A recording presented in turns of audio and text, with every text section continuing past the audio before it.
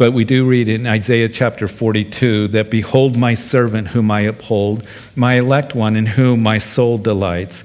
I have put my spirit upon him, and he will bring forth justice to the Gentiles. He will not cry out nor raise his voice, nor cause his voice to be heard in the street. And a bruised reed he will not break, and a smoking flax he will not quench. He will bring forth justice for truth, and he will not fail nor be discouraged till he has established justice in the earth, and the coastland shall wait for his law. So as we enter into chapter 42, we know that this is speaking about, behold my servant, capitalized, is speaking of Jesus. We know that for a fact because in Matthew's gospel, in Matthew, when he wrote his gospel, remember that he wrote it to show that Jesus is the King of Kings. It was for the Jewish audience that there's a lot of Old Testament references, particularly from Isaiah, that it might be fulfilled by Isaiah the prophet as we go through the book of Matthew, to show the reader who, again, to show that Jesus came along and fulfilled those prophecies. So this here in chapter 42 is quoted in Matthew chapter 12 and verses 18 through 21. You can kind of put that in your margins as it speaks of Jesus. After he had healed that man in a synagogue, there was a confrontation with the religious leaders over the Sabbath, and they were very upset that Jesus and his disciples were plucking grain there in the fields on the Sabbath, and they said that's unlawful, and Jesus said that the Son of Man is the Lord of the Sabbath. And it would continue that confrontation into the synagogue where that man was there with the withered hand, and they wanted to see, the religious leaders, if Jesus would heal on the Sabbath day. And it was Jesus knowing their hearts, and he would say to that man that was in the back with the withered hand, you stand up and stretch it forth. And Jesus brought healing to him. And it tells us that the Pharisees at that moment were determined to put him to death. And in that same chapter there, we see that Matthew records concerning Jesus as he was bringing healing to all the people that were coming to him of every kind of sickness, that it quotes here the first 4 verses. So we know that it speaks of Jesus, it's fulfilled by Jesus, and it begins by saying, behold. Now keep in mind that that word we see throughout the scriptures, behold, means to what? To consider him, to study him. It is a word that Dr. Luke uses quite a bit in his gospel. He says, behold, pay attention to this, study this. And here it says, behold my servant, my elect one, as we continue reading, in whom my soul delights. I have put my spirit upon him. And as I read that, of course, Jesus, Mark's gospel comes along in chapter 10. Mark's gospel was to show us that Jesus is the perfect servant. Luke's gospel was written to show us that he's the perfect man. And then we know that John's gospel was written to show us that Jesus is deity, that he truly is the Son of God. But in Mark's gospel is recorded that for the Son of Man did not come to serve, but to be the servant of all. And here, behold, my servant whom I uphold, my elect one. And I want to remind us that you and I, that we are called to be his servants, aren't we? And Jesus, talking to his disciples as they were arguing about who is the greatest in the kingdom, Jesus would answer them. And I find it interesting that Jesus didn't rebuke them when they were arguing, who's the greatest in the kingdom. He would answer them. He would teach them. He would minister to them. And Jesus said, if you want to be great in the kingdom, then be the servant of all. So Jesus, he led by example as he was a servant. He, of course, on that night that he would be arrested and betrayed, there in that upper room before he went to the garden, he would gird himself with a towel and he washed the disciples' feet. And he said that this is what you are to do. I've done this an example for you. And Luke's narrative tells us that he did that as they came into that upper room arguing, even on the night that Jesus was arrested, as he has the Last Supper with them, that last time with them, they're still arguing about who's going to be the greatest in the kingdom. And again, Jesus, in his patience, in his compassion, and desiring to continue to teach them up to the very end. And John's gospel says he loved them to the end. that he would teach them about being a servant and being the servant of all. I've done this as an example, but as I read this in verse 1, it also reminds me of the baptism of Jesus, because Jesus, as he went to the Jordan, he was baptized. I have put my spirit upon him. Of course, it was the voice of the Father that was heard, that this is my beloved Son in whom I am well pleased. And then the Holy Spirit descended upon him in the form of a dove. And he's going to bring forth justice to the Gentiles. And what that speaks of is that speaks of deliverance. And here Isaiah is quite incredible. It's going to speak about the Gentiles. And we're going to pick up on that in just a little bit. But as we continue reading about my servant, behold, my elect one, speaking about Jesus, that he will not cry out nor raise his voice, nor cause his voice to be heard in the street. In other words, that he's not going to be there in the street. It has the indication that he's yelling at everyone, that he's trying to draw people to himself in that way. You see, the religious leaders did that, didn't they? They would stand on the street corners and they would say these long, elaborate prayers, and the people would look at them and think, boy, they're so holy, they're so righteous. And they did things to draw men to themselves, trying to take the glory away from the Lord. And we're going to see that it is Isaiah speaking the words of the Lord is going to talk about that again in just a few verses. But Jesus wasn't one that he was just trying to be a celebrity. He wasn't yelling at the people. Matter of fact, Mark tells us that the common people heard him gladly. You see, he was the perfect combination of grace and truth. And as he would be on the hillside, he would say to the people, come to me, all of you who are weary and heavy laden. In Jerusalem, at the temple, he would say, come to me, all of you who thirst, and drink of me. And as you drink of me, out of your innermost will flow torrents of living water. And the people heard him, and it was one time that the religious leaders, that they sent the soldiers, the temple soldiers, to arrest Jesus and bring him to us. And the temple soldiers went, and they came back, and the religious leaders said, why didn't you bring him to us? And they said, never before has a man speaketh like this man speaks. They were just marveling as he spoke with authority, with the love of the Father, with compassion.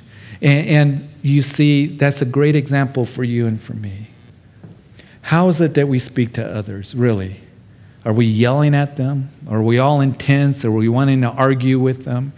Sometimes I meet Christians, they want to get their point across. They want to argue. They're so intense, and it's kind of like, it's hard and it's heavy. But I pray for you and for me that we speak the truth. We never want to compromise. But as Ephesians says, that we're to speak the truth in love. And that the people around us in our lives and linked to us in our lives would be desiring to hear from us, because they know that we do care. And we have compassion for them. And I understand not everyone is going to receive us and want to hear from us. I know that there's family members and coworkers and others that are around this that say, I don't want to hear that Jesus stuff. I don't want you quoting the Bible. But I'll tell you this, as you continue to love and as you continue to minister in gentleness and in meekness, and as you show that you care, then there may come that time where they're going to come to you and desire to hear from you that truth. So here Jesus, he wasn't yelling in the streets, he wasn't angry and all of this. The only time that we see really that he's upset is at the religious leaders, those who were keeping the people because of their traditions and because of the bondage they put the people in. They were keeping the people from the Lord, and they were making the word of God of no effect. I remember when I was in college, I was with David. My youngest is going to CSU here in just a few weeks. And so in June, we went to an orientation. They make all the kids go to an orientation now. When I went to college, it was like I loaded up a 63 Chevy pickup truck, and my parents were like, good luck to you, and up you went, and you just kind of walking around trying to figure everything out. Now it's like they got 100 emails, that come to them, and, they got to talk to the parents about your, kids going and, how to acclimate, and anyway. So it's amazing. It's so much different than when I went. But we were up there for orientation, and it brought back some memories. And there in the main square, CSU is a whole lot bigger than it was when I was there so many years ago. But I remember walking by where they have the library and the student center, and they have this one building that has a ledge on it. And I remember very vividly, it came back to me how there was one time in my senior year, there was a couple, and they were there preaching. And I don't think they could do that today, but they were there, on this ledge, and the students all would gather, and they were just yelling. And they were the fire and brimstone, and you're going to hell, and you're all a bunch of sinners. And the kids kind of gathered around, and pretty soon, I think they were there like 2-3 days, just, for a couple hours, just yelling, and she would get up, and it was just hard to hear. And finally, the third day, what it had done is snowed that morning. So finally, the kids, there's like 100, 200 kids that are listening. They picked up snowballs and started throwing them at them as they're yelling. And I didn't know whether to feel sorry for him or think, you kind of deserved it. But it was just kind of an ugly scene. And I'm a brand new Christian. I'm a young Christian. And I thought, is this the way it's supposed to be? And I don't think it brought glory to the Lord at all, honor to him. Certainly nobody responded to him in the message, because it was a message of fire and brimstone, and God hates you, and you're all a bunch of sinners, and you're all going to hell. What is our countenance? What is our attitude, our tone when we talk to people? And I pray that for us, that we wouldn't look at others as, you're going to hell and all of this. We understand what the gospel is. That those of us who accepted Jesus Christ, we're a blessed people. We are forgiven, and heaven is real. We also know that hell is real. But as we talk to people, that they would see that we do care and love for them and have compassion for them, a heart for them.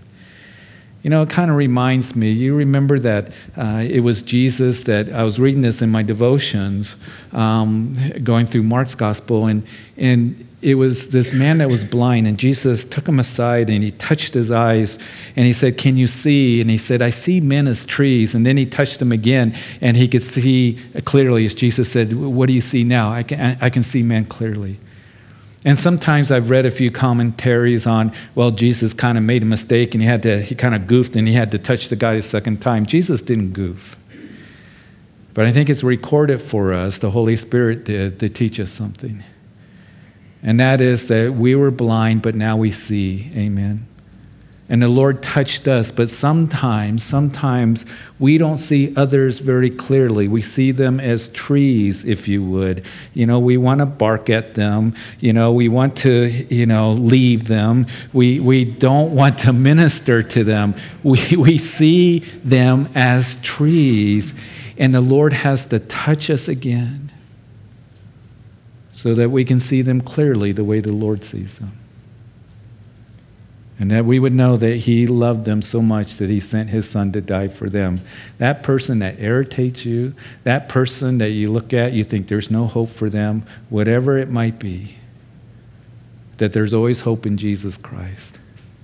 So he didn't come, and he wasn't one that his cry out nor raise his voice nor cause his voice to be heard in the street. In verse 3, a bruised reed he will not break, and a smoking flax he will not quench. And he will bring forth justice for truth. And he will not fail nor be discouraged till he has established justice in the earth. And the coastlands shall wait for his law. And as we read verse 3, it speaks of his grace and gentleness, his ministry to us. A bruised reed he will not break. A smoking flax he will not quench. It's one of my favorite verses in all the scripture. And you know what a reed is. It's kind of a reed is a grass-like plant. It's in the grass family, actually, that grows in marshes, and it's very green and when the water's up, but when the water recedes and it begins to dry out, it becomes very tender. So you walk through the reeds, and if you go to Israel with us, we go to the Sea of Galilee. There's reeds all along the edge of the Sea of Galilee, and when the runoff comes from Mount Hermon and The Jordan River runs into the Sea of Galilee, kind of fills up, just like we have runoff here. But then over the summers, they use it for irrigation in agriculture in Israel. It begins to recede, and so those reeds begin to dry out. And as you walk through those reeds, they bruise very easily. They can break very easily. In the ministry of our Lord, who's the perfect servant, I'm so thankful that he doesn't come along when we're bruised and come along and he says, I'm just going to break you. I'm just going to stomp on you. Or a smoking flax, he doesn't quench. He doesn't come along when you and our hearts are just kind of smoldering. Because there are those that, I can see on TV and they say, you got to be strong for the Lord. You got to be on fire for the Lord. And I'm going, I feel pretty weak right now and frail. And I'm not on fire, Lord. I'm just kind of smoldering. And he doesn't come along and take a bucket of water and just dump it on us. But the ministry of our Lord is he doesn't break a bruised reed. When you and I are feeling bruised, when we're hurt, what do? We withdraw, don't we? Anything comes along, we have a bruise on our arm, and anybody wants to touch it, we kind of pull back. And that's what we can do when we're bruised. And the Lord, he doesn't come along and just break us and yelling at us, but in his compassion and gentleness, he desires to bring healing and restoring and strength to us. And in our hearts, when we feel like, Lord, I'm not, I'm feeling kind of dry. I'm feeling just kind of like I'm smoldering right now for you. He gently, it's like he cups his hands on the candle of our heart and he fans back the flame. I've talked to Christians, many over the years, that they said, I was on fire for the Lord and really was growing in the Lord, and somehow this ministry or these people, they just kind of quenched that, fire that was in me, or something that happened to them, unfortunately. And again, I pray for our ministry as we talk to others, that those who are hurting, those who, that are not on fire, you can think, well, why aren't you, on fire like me? Why aren't you strong like me? Well, minister to them. Begin to encourage them and love on them. Begin to give them words of encouragement and edification is what we're to do. That's what our Lord does. And as we continue, he says he will not fail nor be discouraged. I love that. He will not fail. He doesn't fail. I fail. The church fails. But he doesn't fail. And one of the things that I've learned that I always want to do is I want to point people past me and point them to Jesus, because ultimately I'll fail. I'll discourage. I'll say something will just maybe quite wasn't right, or discourage people or whatever. We're all flawed, aren't we? But Jesus isn't, and he won't fail. And we can point people to him because he's the one that is perfect. He's the one that is righteous and true. And as we continue in verse 5, thus says God, the Lord who created the heavens and created the Lord God who created the heavens and stretched them out, who spread forth the earth and that which will come from it, who gives breath to the people on it and spirit to those who walk on it. I like verse 5. He's the creator of heaven and earth, and we see that Isaiah is going to keep emphasizing that he's the one that created the heavens and created the earth. And we know that as we continue, he's the one that, first of all, it says, who spread forth the earth and that which comes from it. He created the heavens and stretched them out, as verse 5 says. And we talked a little bit about that last time, because in the previous chapter, it talks about how he measured the heavens, and the heavens, he spread out the heavens. And of course, there are those scientists that believe that perhaps that the heavens are expanding right now.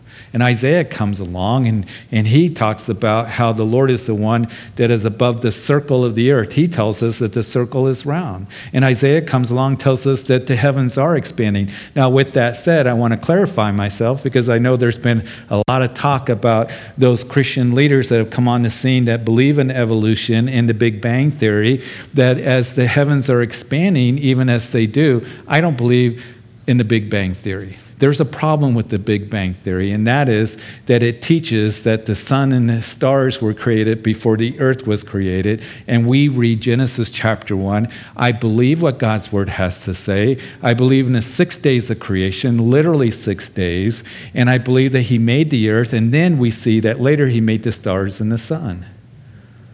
So it doesn't follow with the Big Bang, but it doesn't mean that the heavens aren't expanding even as they are. And what is interesting here, that it says that from the earth, that which spreads forth the earth. And I think about that, and there's some who commented on perhaps that the Lord has given us a little bit of hint about continental drift. That when the flood happened, as the earth rotated, I believe, on its axis, because we have good evidence from the fossil records that the whole earth was tropical. They found a mammoth up at the North Pole that had even vegetation in its mouth. Something happened very quickly to freeze that mammoth, to have vegetation in its mouth. They found tropical plants in the Sahara Desert and also in the Antarctica. And as the floods happened, as the waters came, that firmament began to release all that water, that also Genesis tells us that the waters came up from under the crust of the earth, and perhaps that's where it pushed the continents apart, that maybe they were all together. And as you look at a map, you see, for example, how South America can kind of fit into Africa, and there's a ridge that is in the middle of the ocean. And you've seen that perhaps in your high school lessons or in college, and the theory of continental drift. Is Isaiah telling us that he spread out the earth, that maybe that's what happened as the waters came forth out and spewed forth and pushed those continents aside, and as they came to an end, that the mountain ranges, kind of crinkled up and the mountains raised up? Very interesting. I would encourage you to go to Answers in Genesis, and you can read more about it, and they'll explain it a whole lot better than I am. But the Word of God is so incredible here. And who gives breath to the people on it, who spirit of those who walk on it, verse 5 goes on to say. It reminds me of Daniel. That Daniel, when he was talking to Belshazzar in Daniel chapter 5, Belshazzar, the king of Babylon, having a party there in Babylon for thousands of his lords, and they're mocking the Lord, and all of a sudden the handwriting is on the wall, and they bring out Daniel to interpret the handwriting. And Daniel has a message for Belshazzar, and in that message he says, Belshazzar, God holds every breath you take in his hands. Now that can be a very terrifying thing, as it was to Belshazzar, or it can be a very comforting thing for you and for me who are in Christ. And we can trust him with our life because he holds every breath that we take in his hands. He knows the numbers of hairs on our heads. And he cares for us. And we're in his hands. And Jesus said, no one's going to pluck you out of the Father's hand. So we're in good hands, and he holds every breath we take, and we can trust him. We belong to him. And I, the Lord, verse 6, have called you in righteousness and will hold your hand. Remember, we saw that in the previous chapter. He's going to hold our hand. He's got a hold of us. And I will keep you and give you as a covenant to the people, as a light to the Gentiles. He was one that, as we saw, that he will bring forth justice to the Gentiles. Now we see that to be a light to the Gentiles is he's speaking to his people. You see, God's intention was that his chosen people, Israel, was to be a light to the Gentiles. That they were to be a testimony of the reality of God. When it was Moses that was going to go to Pharaoh, that the Lord said to Moses that Pharaoh's going to see, when I bring the plagues down upon Egypt, they're going to see that and he's going to see, the Egyptians and Pharaoh, that I truly am the Lord. That I truly am the Lord. And we know that as we've even looked through Isaiah, that as we've seen those coming against him, even as it was told to Sennacherib, who came against Jerusalem, that as we read that there in those chapters 36 and 37, that the message given to Sennacherib is, you're going to see that I am the Lord. And that angel would come and slay 185,000 Assyrian soldiers in one night. You know, when God made that covenant with his people, he said, I'm going to bless you. I'm going to protect you. He worked miracles. And this goes with what the message to his people are, that I've worked in your midst. And you were to be a light to the Gentiles. And when those nations saw how they were blessed and God working on their behalf, it was to be a testimony that he is real, that he's the true God. But what happened over time, at this time in their history, they had rebelled. They were walking in disobedience. They had turned to idols, worshiping those Canaanite gods and idols. And the Lord's coming along saying how foolish it is. Those gods are worthless. They're not even gods. They're not real. You carve out a wood. You fasten with metal this image, this idol, and it cannot help you. You have to prop it up. The foolishness of idol worship. And the Lord reminds them, I'm the one that brought you out of Egypt into this land. I'm the one that has blessed you. And they were to be a light to the Gentiles, but at this time they weren't, because they had joined in the false worship of the Gentiles. But later on in their history, when you come to Jesus' day, they still were to be a light to the Gentiles, but they had turned inwardly. And they thought that the Gentiles, and especially the religious leaders, they thought that the Gentiles were good for nothing except to fuel the fires of hell. There was only a few that remembered that they were to be a light to the Gentile. We see that in Luke chapter 2, Simeon. Remember Simeon, after the birth of Jesus, that is, Joseph and Mary brought baby Jesus, to the temple to be dedicated, to be circumcised. And there is Simeon. He's an older man. It tells us that Simeon, he was a just and devout, waiting for the consolation of Israel. And the Holy Spirit was upon him and revealed to him that he would not die until he saw the Messiah. And when he saw Jesus, Mary and Joseph carrying that baby in their arms, he realized that this is the Christ child. And he would say this as he held Jesus in his arms. He said, Lord, now you're letting your servant depart in peace according to your word. For my eyes have seen your salvation, which you have prepared before the face of all peoples, a light to bring revelation to the Gentiles and the glory of your people Israel. Not only is he bringing salvation to Israel, your people, but also a light to the Gentiles. There was a few that still remember the words of Isaiah 700 years before Jesus came on the scene, that we're to be a light to the Gentiles. But for the most part, they thought that the Gentiles were good for nothing. They were going to hell. And even the early church had a hard time with that. We see that in the book of Acts. In the book of Acts, when Peter went to Cornelius' house there in Caesarea, and he's preaching the gospel to them. And Peter had to have those visions about those animals that were considered unclean. And the Lord said, don't call unclean what is clean. And he goes to Cornelius, that centurion there in Caesarea. He goes to his house. He preaches to them. And the Holy Spirit fell upon those Gentiles. And they got saved. And the gospel then would go to the Gentiles at that time. Peter goes to Jerusalem, as it tells us. And the brethren were very amazed that Peter would go into the house of a Gentile and eat with them. And we know that even Peter still struggled with that, even though God gave him that vision. Even though God used him to bring the gospel to the Gentiles, he still struggled with that, because Paul writes about that in the book of Galatians, that I had to rebuke Peter to his face because he would not eat with the Gentiles. And Barnabas was a part of it. So they really struggled with that. And, here is Peter, and he's not going to eat with the Gentiles. And Barnabas kind of got pulled into it. And we're going to kind of come over here in our corner and eat with the Jews. And Paul said it wasn't right. It wasn't right. And the early church had to deal with realizing that God was bringing salvation to the Gentiles.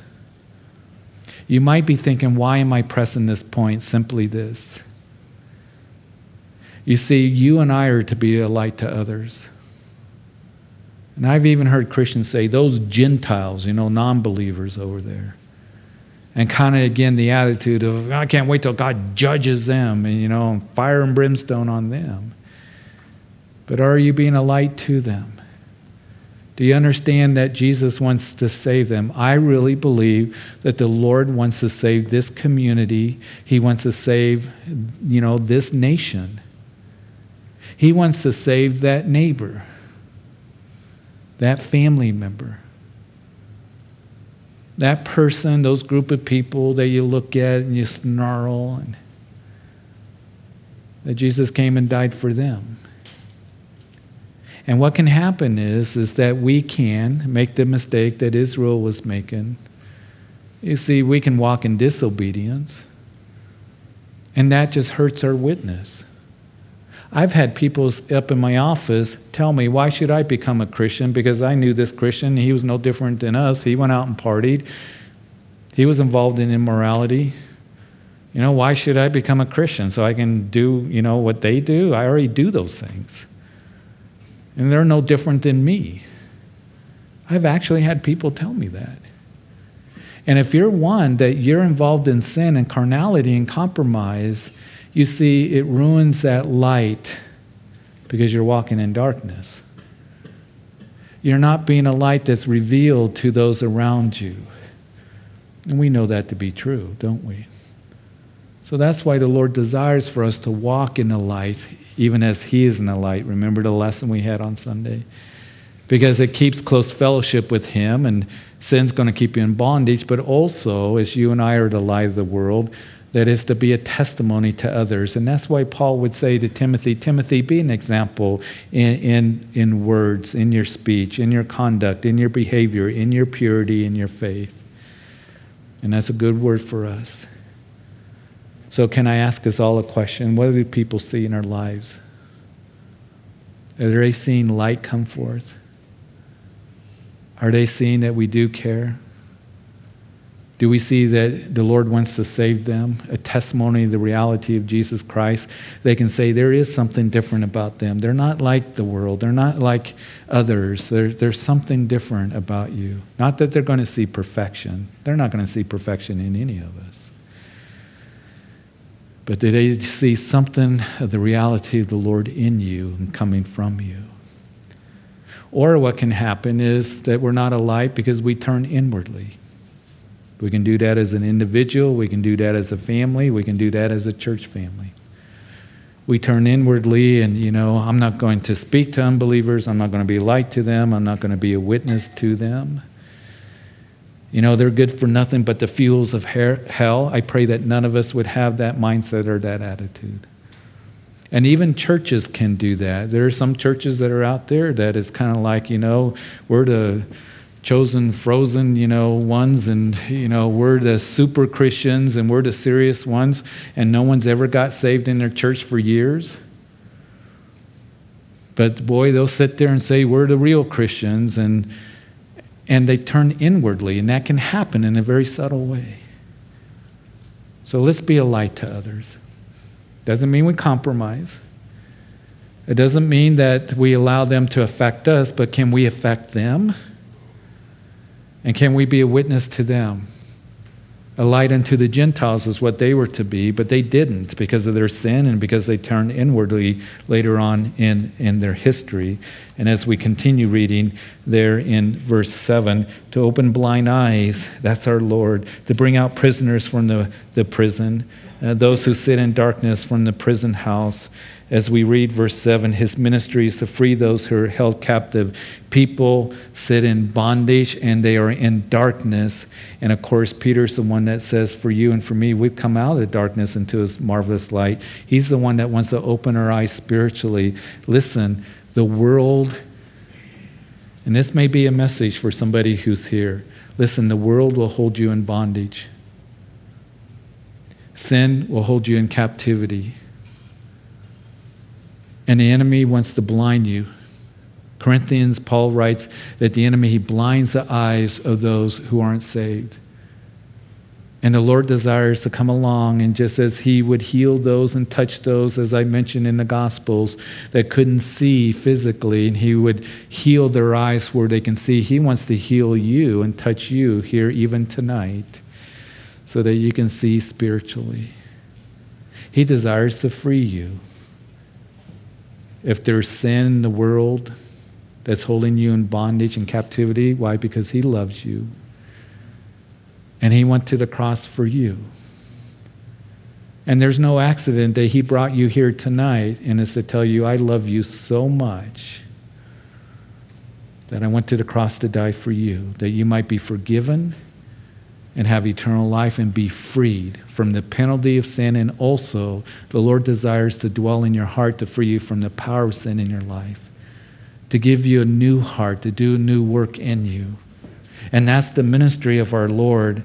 And as we read, I am the Lord, verse 8, that is my name. My glory I will not give to another, nor my praise to carved images. Behold, the former things have come to pass, and new things I declare before they spring forth. I tell you of them. And as we read there in verse 8, I think it's important for us to note that he says, I am the Lord, and my glory I will not give to another. And the Lord says to us very plainly, I will not share my glory with any man or any woman. And that's something that we need to remember. I think that sometimes, those who are in ministry need to be very careful that when it seems like success is coming to them, that they don't get into the celebrity mentality.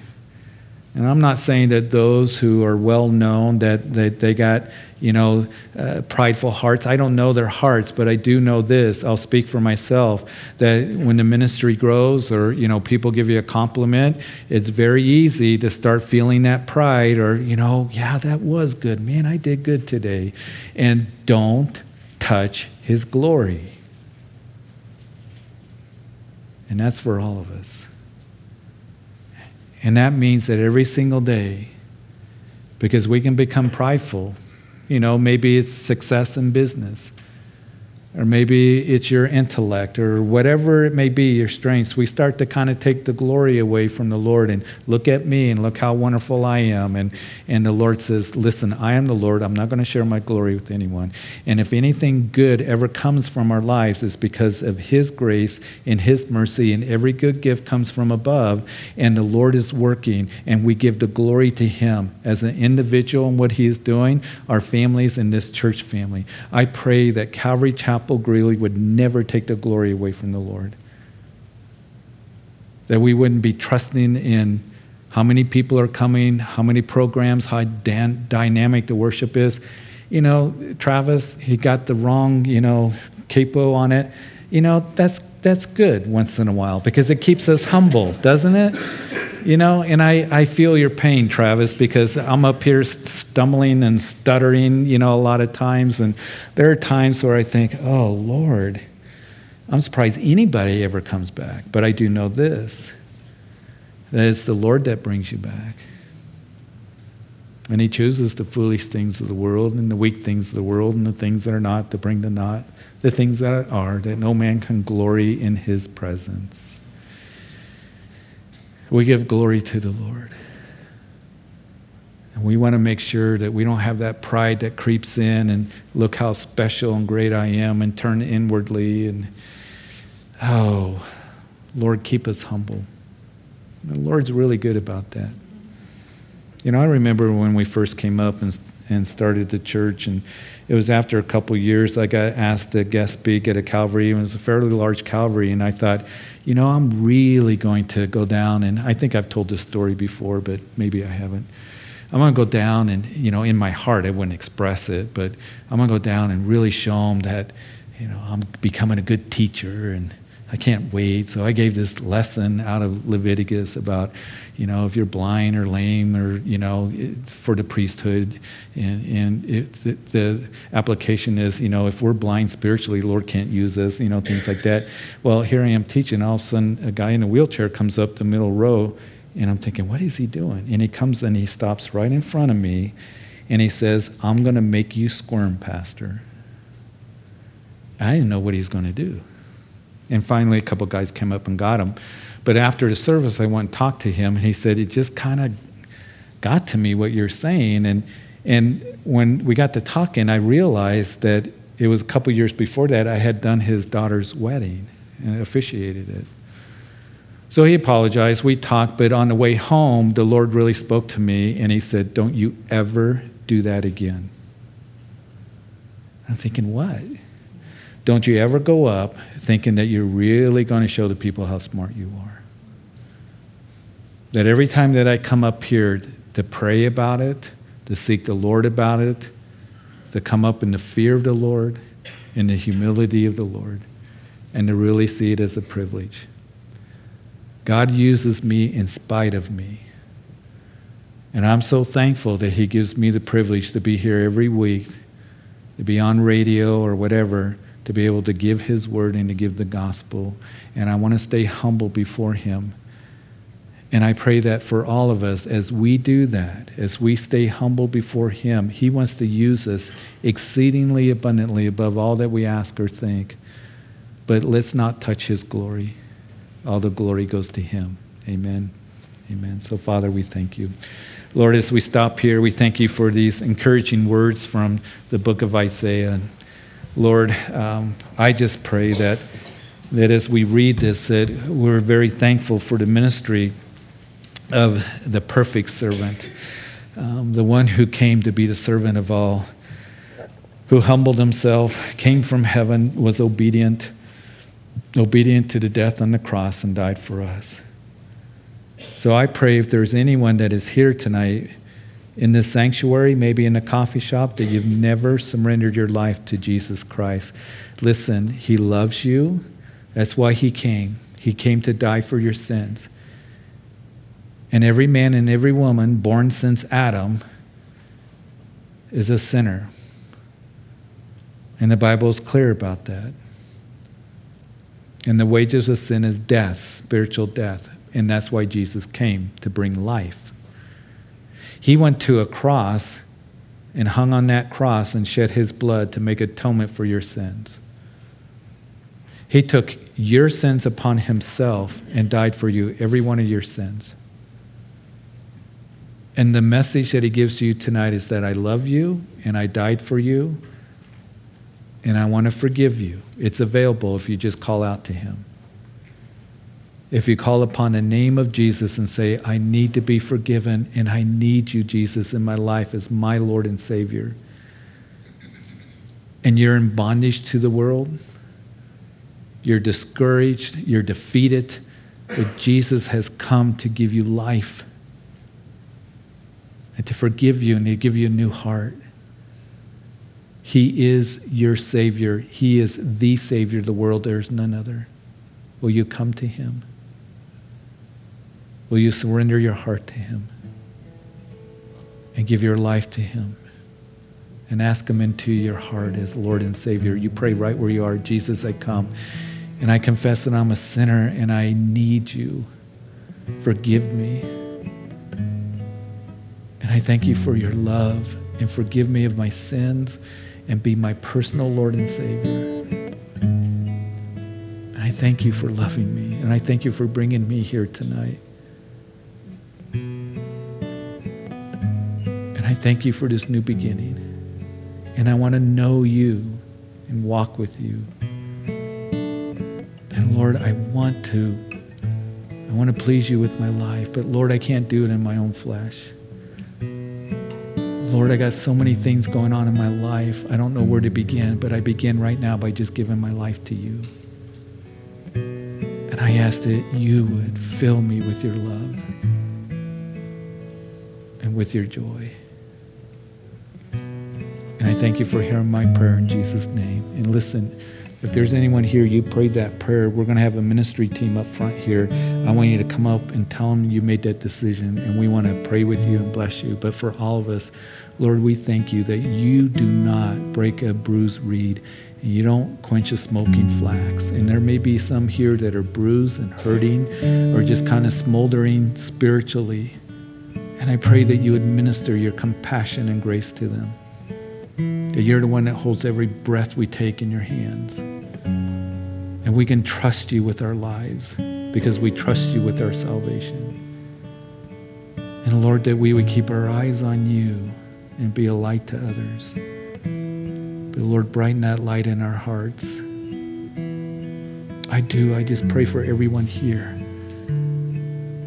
that we be a light to those linked to us in our lives. So Lord, I thank you for tonight, working in our hearts. I know there's so many needs here. May we go out of here encouraged that, Lord, you see us.